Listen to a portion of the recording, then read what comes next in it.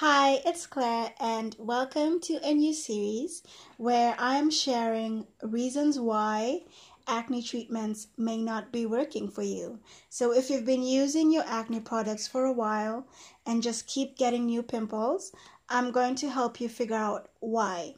The first thing we're going to cover is that you need to stop using products that are oil free.